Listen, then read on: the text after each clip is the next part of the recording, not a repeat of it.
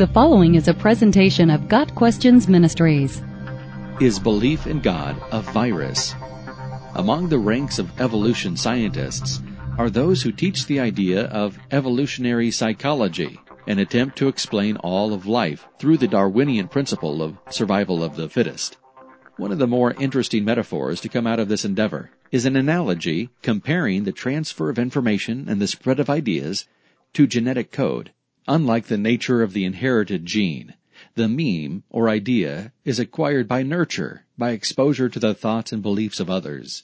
The transfer of ideas has little to do with truth or reality or benefit, but with how well the ideas survive in the given environment. Which ideas stick depends on how easily understandable and accepted they are by the receiver. Memes also cluster, manifesting as such things as worldview, a political leaning, a religion, or devotion to a particular sport. The virus of the mind is an offshoot of the meme concept, used by evolutionary psychologists to represent particularly dangerous ideas. Unlike a meme or a gene, a virus is not an inherent part of the original organism. It is a foreign object which invades, uses the organism's innate features to replicate, and spreads, causing harm wherever it goes. It then infects others while continuing to inflict considerable damage or even death on its host. In the minds of the most adamant oppositional atheists, belief in God and participation in any religion is such a virus. People who believe in God are infected and coerced by the virus to spread the infection to others. Because of the malleability of a developing brain, children are the most susceptible to being influenced by memes. That is, they are likely to believe what their parents tell them, which, considering the atheistic rejection of God, is considered to be child abuse. The virus also alters the believers' minds, so they are unable to think clearly about life. Atheists, who claim to have no preconceived ideas about the nature of the universe and rely solely on science, are seen as the only hope for humanity. The argument is interesting and creative, but academic, and very emotional. The language is threatening and frightening, characteristics of the fittest memes. The idea of the meme itself, developed by Richard Dawkins in The Selfish Gene, is a metaphor, a useful illustration, but not a reflection of truth. Expanding the idea and claiming religion and belief in God are viruses, an assertion developed by Dawkins in his essay Viruses of the Mind, and expounded upon in Darrell Ray's The God Virus, are merely emotional manipulation. Why the vitriol? Ironically, for similar reasons, adamant atheists give for the propagation of religion.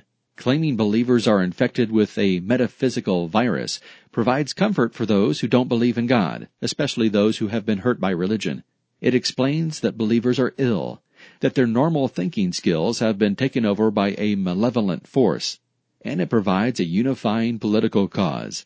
If religion is designed to spread easily, it must be kept out of schools, science, and as far as possible, all human interactions. Religious adherents will readily concede some of the proofs atheists give of the invalidity of religion.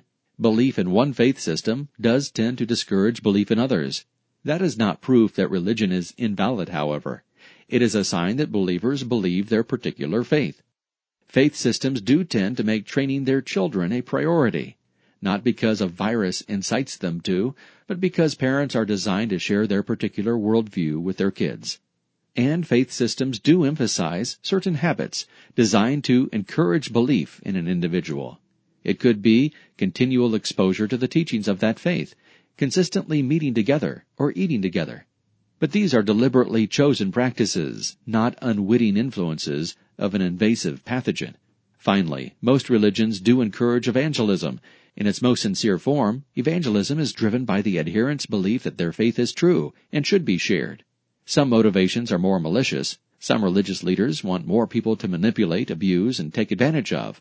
But whatever the reason, evangelism is not because an anthropomorphized cluster of ideas is fighting for propagation. Those are a few of the minor discussions. They don't really resolve anything. Adamant atheists have other standard arguments they use to attempt to illustrate the idea of the God virus. One is that religion was developed by fearful, ignorant people who merely wanted comfort in a dangerous world. The Bible says that God is a comfort in a dangerous world. Many evolutionary scientists believe God doesn't exist because their model of the creation of the universe proves he doesn't have to exist. But even if their models were complete and accurate, proof of unnecessity isn't proof of non-existent, or there would be no Starbucks. The Bible provides its own scientific model. God created the world, Genesis chapter 1. And, despite the existence of scientists, he did not need scientists to do it. One of the most common arguments that belief in God is a mind virus is also one of the most emotionally charged. Religion encourages people to do bad things, and atheistic humanism encourages people to do good things.